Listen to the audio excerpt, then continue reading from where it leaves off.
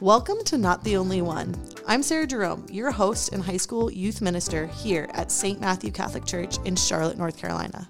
This podcast explores our Catholic faith and is here to remind you that when you have questions, you're not the only one.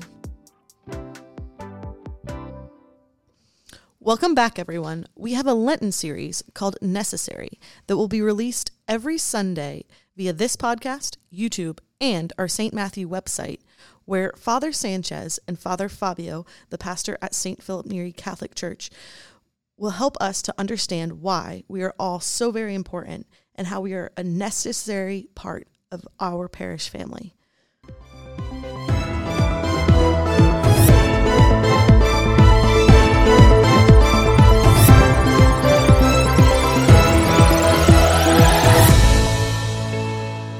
Greetings, brothers and sisters in Christ.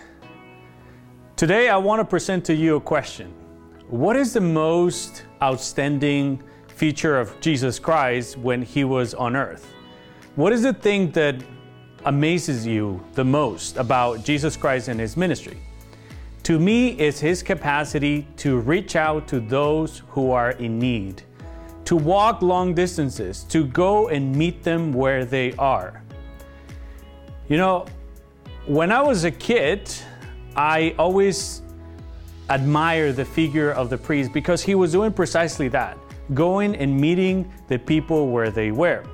Now, when we reflect about this capacity of Jesus, we can see how he wants to encounter, and in particular, this Sunday, the Samaritan woman.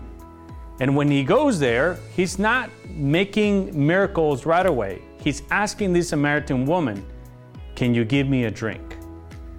And this ponders this woman because she's not expecting the interaction from Jesus to her first, and also to ask her for drink. If you think about it, Jesus could have been just like, boom, I got your water, you can go. And that's our tendency sometimes when we encounter other people to say, here's money, bye-bye. Here's the things that you need, bye-bye. And Jesus is showing us that the real encounter comes when you talk to the other person face to face and you ask them to do something, because that shows the dignity of the person. It shows that they can still do something for you, not to make them feel like, oh, you need something, here we go, but to make them feel important. And that's the challenge. That's what Jesus wants us to do, to think about, what are the necessary things that we need to do to encounter the person where they are, right?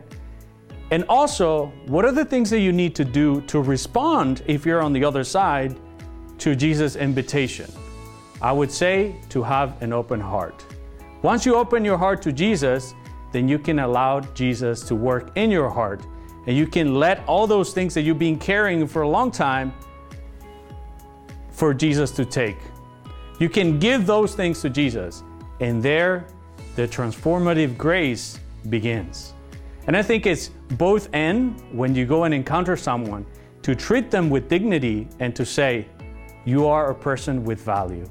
As well as when you encounter Jesus, to say, Jesus, I know you sent this person, allow me to open my heart and allow me to, through them, work in a way that I can get closer to you. Are you allowing Jesus to speak to your heart? And are you responding to his invitation in your life to give him water, to give him what you have in your heart? God bless you all.